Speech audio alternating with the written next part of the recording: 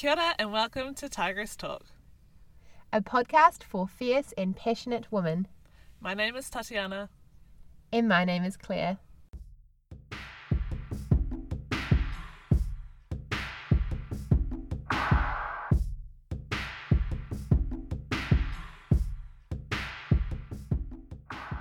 Hey lady. Hello! Oh my goodness, we haven't spoken in so long. Like, in a Tigress Talk sense anyway. Yeah. What the hell has been up? I know, right?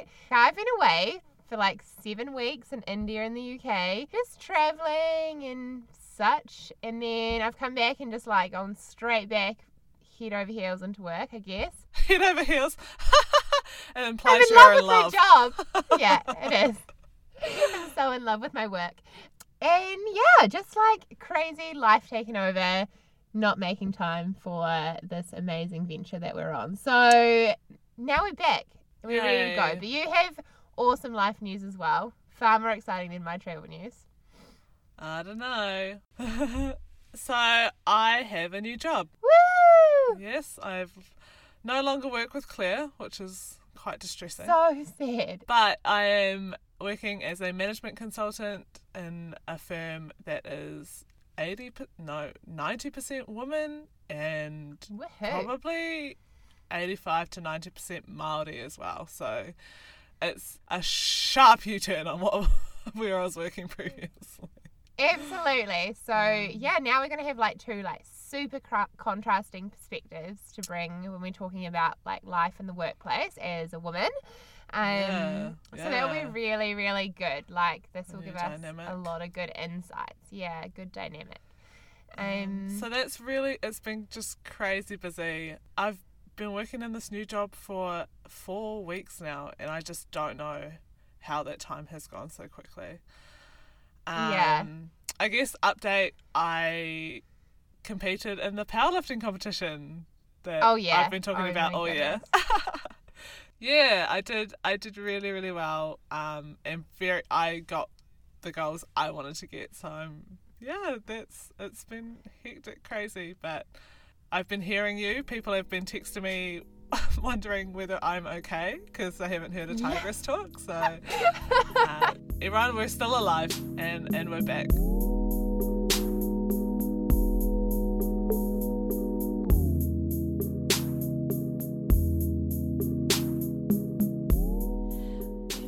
So today we're doing like our second episode on gender roles, and this time we're going to sort of look at a more household application, I guess you'd say.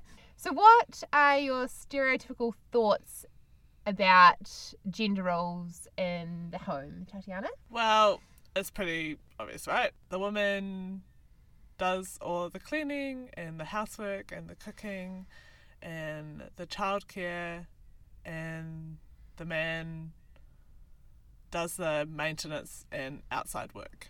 And that's like a very traditional viewpoint. Like the man brings home the bacon, does all the manly jobs in the house, and the woman does everything else. Even as we have progressed and there's been more women entering the workforce, I think the distribution has remained quite super lopsided. Yeah. And so where do you think this comes from? Like, why do you think it's still that way? I think we are fed a lot of bullshit about what women and men are biologically like good at doing.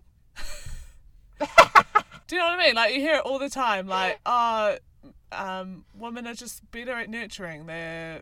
And I definitely call bullshit on that. Yeah, like I love the example that you always use about, women are better at cooking, and then you're always just like, what the fuck? Like, there are no, like, top women chefs in the entire world. Like, who do we think of when we think of top chefs in the world? Gordon Ramsay, Jamie Oliver. Like, I can't even think of one female right now. Yeah. Apologies, female chefs and cooks, for my limited knowledge. And I think a lot of it is about, like, emulating the roles we've seen our parents doing as well in the home.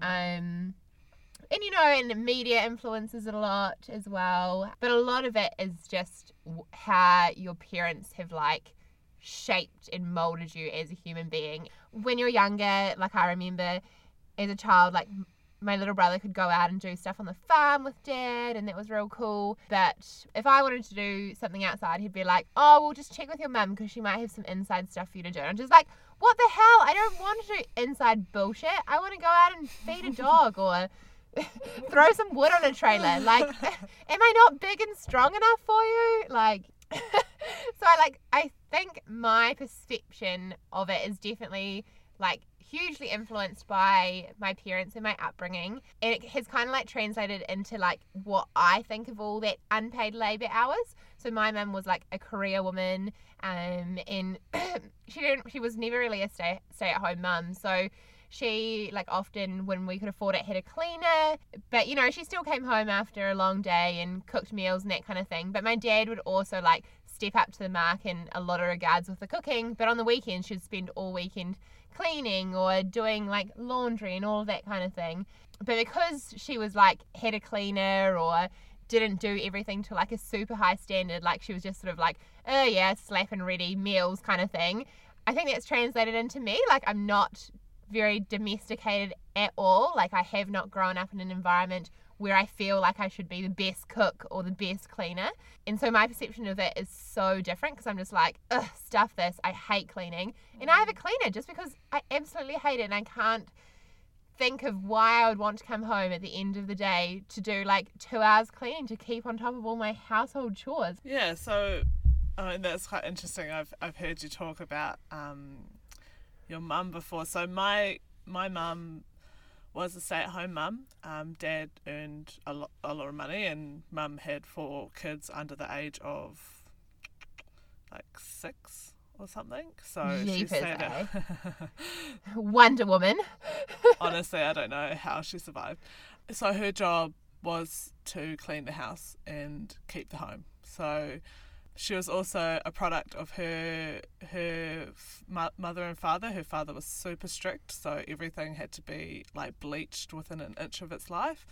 So that's what I saw growing up. And you haven't had that sort of mum stay at home, do everything model, but still you're sort of moulded by your dad saying, no, you stay inside, you need to help your mum. Yeah. No matter what, we're still taught those roles. Me and my sister definitely picked up in terms of the chores, and whenever we cooked a meal, you'd hear, oh, you're going to make someone a very happy husband one day. Did you used to get that? Yeah, absolutely. So it's just quite, like, it's just inescapable, and we just sort of default into these roles. So I think there's just a lot of stuff that goes like unacknowledged, which is the biggest thing. Like, even if the guy like cooked a couple of times during the week, it's kind of like, well, I planned what all our meals are going to like, and this is especially like relevant to my life just because it's so crazy, and I'm only home for like a couple of hours at night just because of the days I do with commuting and that kind of thing. So like, you know, you sort of have to plan ahead, and you plan all your meals, and you do all the grocery shopping, and you're like, okay, get this out of the freezer. And even if they do cook a meal, they want like all this gratitude for that. It's kind of like, what the hell? Like, I planned and organized all of this. I ensured you knew what recipe you were cooking, had all the ingredients in the fridge and cupboard. It's just kind of like, and you just threw it together? Like, what the hell? I'm not thanking you for that. Like, good job for picking up your half of the load. Like, so yeah, it's quite funny because I know I even do it.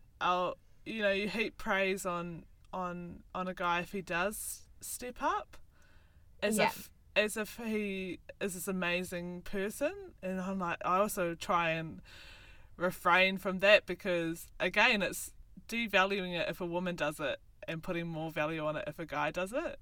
Oh my God, and that just brings up so many thoughts in terms of the number of roles that as soon as it becomes like a woman-dominated industry, like the value and the pay and all of that kind of thing decreases. Like nurses and teachers, you know, like all those sort of nurturing female-dominated occupations are always considered as lesser work than, you know, the finance industry where it's a traditionally male-dominated environment. And it's same, like, it translates exactly the same into the home, you know, like it seems like such a big thing to go and chop down some wood for the fire and do the lawns, and everyone really appreciates that the lawns are mowed, but it's like no one notices that you've cleaned the bathroom this week, and man, your shower was shiny. Like, I've never ever heard anyone like compliment someone else in the shower. Do you know what I mean? But lawns are one of those things that someone comes over and it's just like, oh yeah, nice job with your lawns, mate. Like, if a woman likes doing housework and that's her thing, cool, but it should be reflected in value instead of just an expectation that, oh, you're good at nurturing, so you sort of want to do this, so we won't pay you as much. And I think that comes through in like caring for older people, nursing, teaching, all that sort of stuff.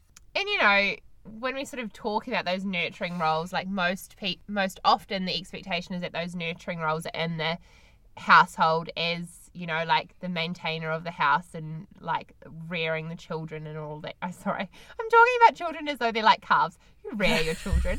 And someone lives on you a can farm. see that I live in a dairy farm, yeah. Oh goodness. But yeah, when you sort of like talk about it like that, it is all unpaid labour hours that women are doing the lion's share of. It's like a $6 billion industry or something like that. I was reading like a history of, I guess it was labour in New Zealand. And back in the late 1800s, this council of women wanted to be paid for labour in the house. Wives wanted to be paid for domestic work, suggesting that they be given an equal share in a husband's income by law. Yeah, so that seems reasonable, right? Because having money is power. One of the politicians said the most disgusting, degrading thing that we could do is pay women for something that they love doing, or something like that. And I'm just like, And they didn't want women to feel like they were being degraded to the level of a paid housekeeper kind of thing. That's right. And it, which is it's just funny because, like in that day and age, a lot of the women just weren't allowed to go and be employed. And, when the husband is bringing home the money, it's like they have control over everything. And, money was power in that day and age. And it still is to an extent, in this day and age as well. So that's like quite an interesting excerpt of history. And to see that we haven't actually progressed all that much. I guess the key of it is that women in every employment status do more unpaid work than their equivalent employed male counterparts. Even though we're more aware of these gendered roles in the household, the expectation is still there that the women do the lion's share of that work. So it's just like acknowledging that does happen and having the discussion with your partner or with your flatting situations as well. If you're still at university or if you house share, the girls in the flat often become the mother hen and they clean up after their flatmates, it makes me laugh so much because there are so many living situations in which it is all males, and so they have to do the cleaning themselves, they have to do the cooking themselves, and it gets done. Some of those are super efficient, but it's just when there is a female around, they feel, I think, like they can drop the ball, I guess. I'm definitely guilty of this as well. It's just like defaulting to those roles, and I still do it. Like, I'm such a bad feminist, and it's so hard because you have to be so vigilant. Yeah, you've got to think about all that extra time and emotional labour that I believe prevents you from doing stuff that you actually want to do.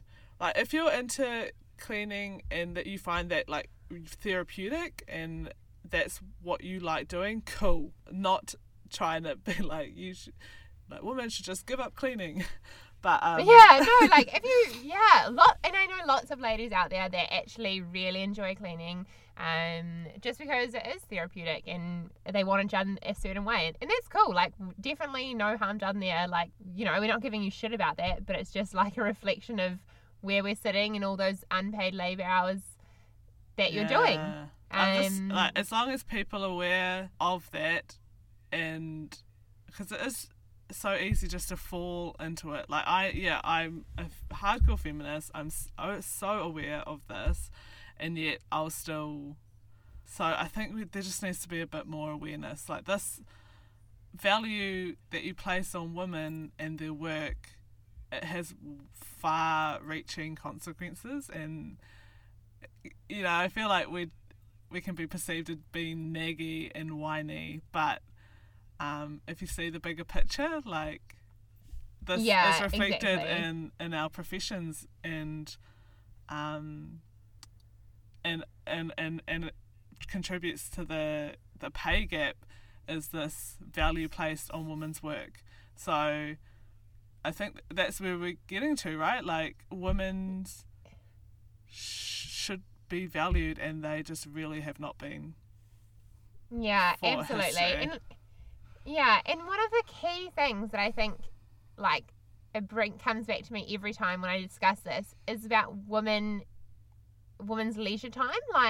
So often when, and just that downtime, which we all need, so we're not stressed and so we're not anxious, but when you're doing a full-time career and then also coming home and doing the washing and the cooking and the cleaning and all that emotional labour that we're talking about, that leisure time is far less defined, I guess, is a thing. Women are sort of more sporadic, and they just find an opportunity to read a magazine and put their feet up and have a cup of tea, whereas men are more inclined, I guess, when I think about the men in my life, to just block out time and being like, oh babe, I'm just going to play golf for 4 hours on Sunday. Like, you saw the shopping for the week and everything else.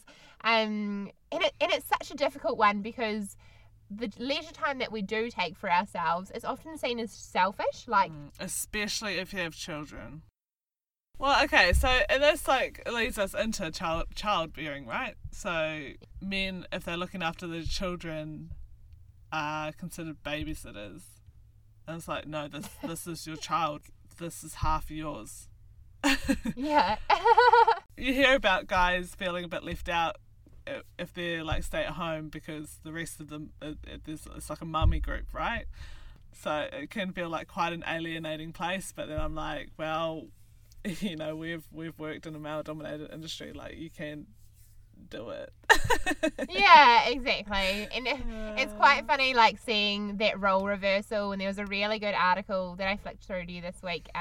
Amy Poehler was talking about how a man felt uncomfortable in a certain situation. She's just like, whoa, hold up, women have been feeling this exact way for years. So glad you finally get the picture.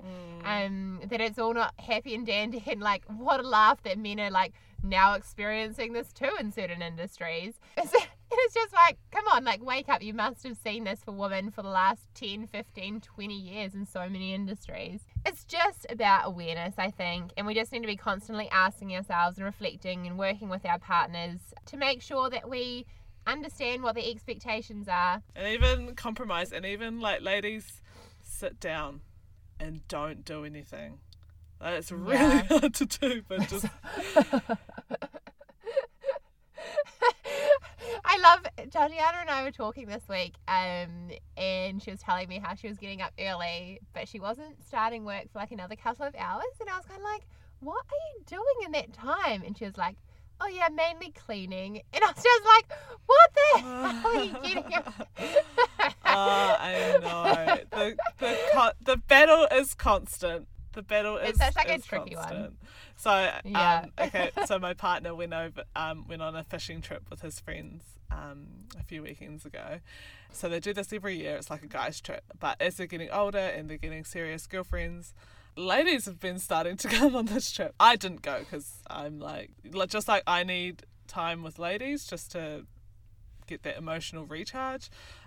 He needs his guy time, so I'm like, cool, no, you go. And so when he got back, he went to tell me how it was, but knew how I'd react, and kind of didn't want to. And he was like, because I asked, oh, how was it with the ladies there? And he said, oh, they just cooked and cleaned for us the whole weekend. And I was like, oh my God, and I find it in the workplace, if you have a meeting and then you just clean up, it's like automatic response.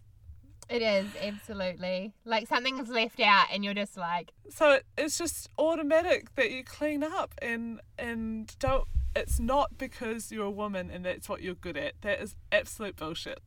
You're just hardwired. It's not like a biological thing. And so I really want our guy listeners and our lady listeners to like expect more from your guys. I just really challenge listeners to think about all the time they spend doing things like grocery shopping, because you have to think, what do we have? What do we need? What meals are we going to have this week? And how much of each ingredient are we going to need? And this is all time. This is all mental space and time that you're spending, or like planning what washing is going to go in the washing machine overnight so it can be hung out tomorrow. Like, this is all time and mental space that is overwhelmingly being done by women, and it shouldn't. Hey, absolutely. How's that for a rant? That was so good. I love it. Oh my goodness. What's it? Like #vigilance. We're just going to be a bit more vigilant. And it's so good. Like, I definitely know ladies who are like, no, and just refuse to do that work, and their partner does it. And I'm like, power to you. You found it. There are definitely circumstances where that happens, but I just know people use that as an excuse against what we're saying, and I'm just like, yeah. Still overwhelmingly more the women do it, so we need to just change up the game.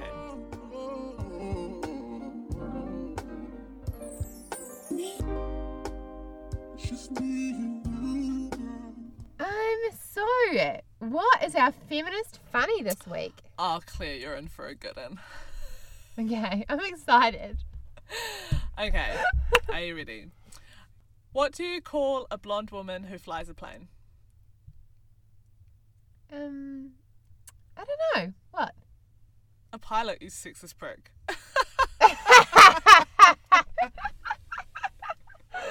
I just laughed so hard into the microphone. Apologies, everyone.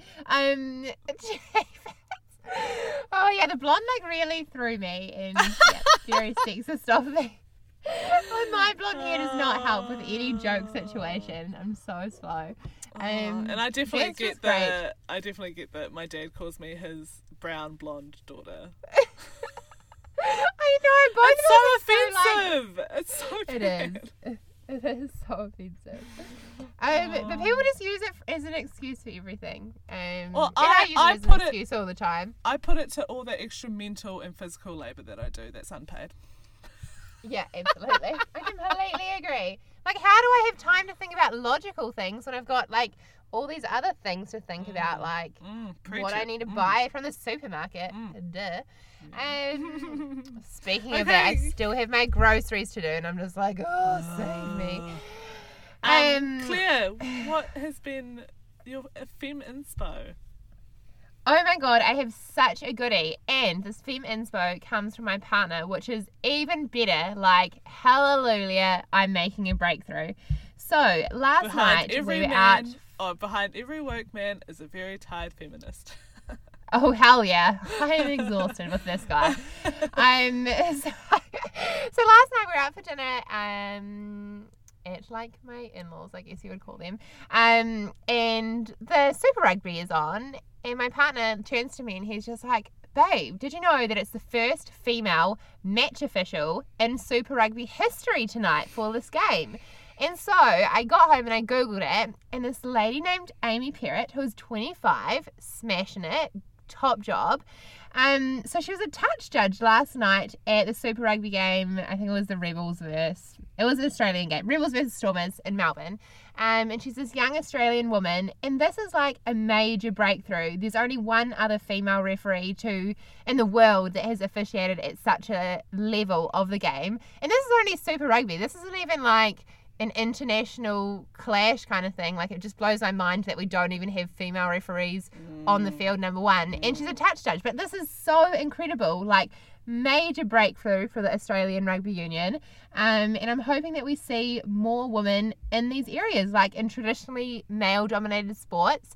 You know, like, it is okay. Like, she referees at an international level for female games. So it's actually really exciting that she is now taking control in a male-dominated area. Which is really cool. And in the article, like, she makes a couple of comments about, you know, it's become fairly normal for me now that I only referees women's rugby. And so she's fairly used to it. And I sort of just want to bit like shake her and just like, you push, like, you can actually do this. Yeah, and, you know, because she does a lot of, like, the behind the scenes work and sits on a lot of boards, which are, you know, cross-functional, I guess the word is, like, cross-gendered, like, both male and female referees. So it's actually cool that she can be, you know, on the front line, I guess, rather than, like, up in a box, like, doing replays and that kind of thing. So, yeah, I thought that was really exciting and such, like, an advance for women in that particular sport. So good job, Amy Perrott, making major strides for females. And I hope she said her goal was to inspire another young girl to follow in her footsteps. So good on you. I love that Shine Theory, and you're doing an amazing job. Yeah, cool. But all I could think of is it's 2016. Are we really? I know, right? Oh my God. I know, right? Anyway, but no, you know, you can only, like, we're always talking about, like, Shine Theory and role models is you sort of can only aspire to what you can see, I guess. Yeah, I mean, that's absolutely. quite reductive, but yeah, I really hope more women, because, I mean, if you can ref a women's game, you can ref a men's game, like... And I bet, it's exactly the same rules, yo. I bet the men referees get paid a hell of a lot more than the women's ones. Oh, hell yeah. Yeah. So cool. Awesome. Yeah, super cool. And so what's your Feminspo for the week, hun? My Feminspo are two ladies, sisters. Yay, sisters. Yeah. Their names are Casey and Karina Bird, and they won MasterChef last year or the year before. Yeah, a couple of years ago, I think. Yeah, so the only thing I really knew, because I didn't watch the show, the only thing I knew about them was that they were from Maketu. And Maketu. yeah, just... For those listeners who don't know where Maketu is, I just want to give a geography lesson right now, because I love when I know where a place is. So it's kind of like south of Te Puke, which is the kiwi fruit capital of New Zealand. So it's on the east coast in the Bay of Plenty. It's super beautiful, and it's where they sell Maketu pies, which is super delish. So FYI, and geography lesson. I hope that helped. Yeah. Yeah, so good. So I went to a youth summit this week, and they were guest speakers, and they talked about going on MasterChef. And, you know, I've always been interested about these shows because the contestants, you know, the way they edit it, they always seem to know what they're going to cook, like, straight away. And I'm like, well, wait, what? Like, you haven't even Googled a recipe? Anyway, so they found out that they were going to be in MasterChef. So they spent 2 months just studying hard. They had flashcards, they had big posters of each animal, they were with, like, the cuts of meat, and they had 3 recipes for each cut, and they had flashcards about Italian cooking and what the main herbs were. And, you know, they're just like, oh, it sounded like they were so methodical with their preparation, which just makes me so happy. And then they said that the MasterChef house was quite a party house, and they said, oh, we just tried to stay away from that because we were there, you know, to win. So they always went to bed early, always got up early, kept tabs on the judges through, like, social media so that they could, you know, potentially guess what they're going to do in challenges. And, oh, these ladies, my God, they're so onto it, just so smart, and like, obviously they won. And so part of their prize was they won a cookbook deal, right? And then they found out that as part of the deal to get their cookbook published, they only get 17% of the profits, I think it was 17%. And they were like, chicken's feed. They were like, nah, we're not giving you. And, you know, like, a lot of their cooking is through their family, like, traditional ways of cooking, and, like, kai moana, and they're like, we're not we're not just giving you this for 17%.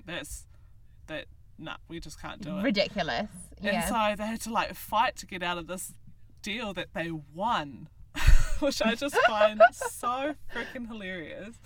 And the people, the producers were like, you're gonna take this, like, how dare you think that this is not good enough for you? Anyway, so they got out of it, and they self-published their book. I had no idea any of this happened, and they won World's Best Reality TV Cookbook in China not long ago. And yeah, I'm just amazed by these women, and they just had such a like sense of self and sense of confidence that I'm guessing they got from their family, and this is so inspirational. I'm like, if you ladies can do this, like, we can do anything. It was very, very cool. And just them fighting the stereotypes of being Māori as well, it was really, really, really cool. Oh, that's so good. So inspired by them. I'm just like, I just want to like do something. I want to not accept 17%, you know? Yeah, absolutely. And it just shows like how much hard work and perseverance like goes into those kind of things that we sort of just see on the TV and just sort of expect that they're just kind of winging their way through, and we don't see all that background preparation, and it's not that they want to show us that either. Yeah. So much. And I guess it's different for all kinds of people that go on that show. Like, some people probably do just go on there and wing it, but you know, to get that far, to win, to be obviously successful. A lot of preparation has gone in there. And unacknowledged preparation. Like, I can't believe that they don't show us that. And I think that's kind of driving the wrong behaviours as well. Like, we don't want people to just think that you can wing your way through life. Like, hard work and like preparation is so important. And it's so empowering to like have two females leading the way in that industry as well. And I wish we knew more about that book deal. Like, I wish that came to the forefront a bit more, and that could have been like an open dialogue for a lot of other people who have potentially been in that situation. So yeah, that's really, really interesting and so cool. And so cool to have a summit with them. Oh my goodness, they would have been such good speakers. They're just so poised and like beautiful. Oh my god. Oh, I can't remember which one. Like, Casey, I think. She was wearing a white shirt with this white cape, and I was just like, oh my god. Like, but I just absolutely adored what she was wearing. So good. So good. Oh my goodness, it's been so good to be back on the airways. Yeah. Claire, we're back. Yeah. So yeah, we look forward to. Oh, can people send us stuff? Send us your ideas. Send us your feedback. We'd really like to hear from you. Where can they find us, Claire?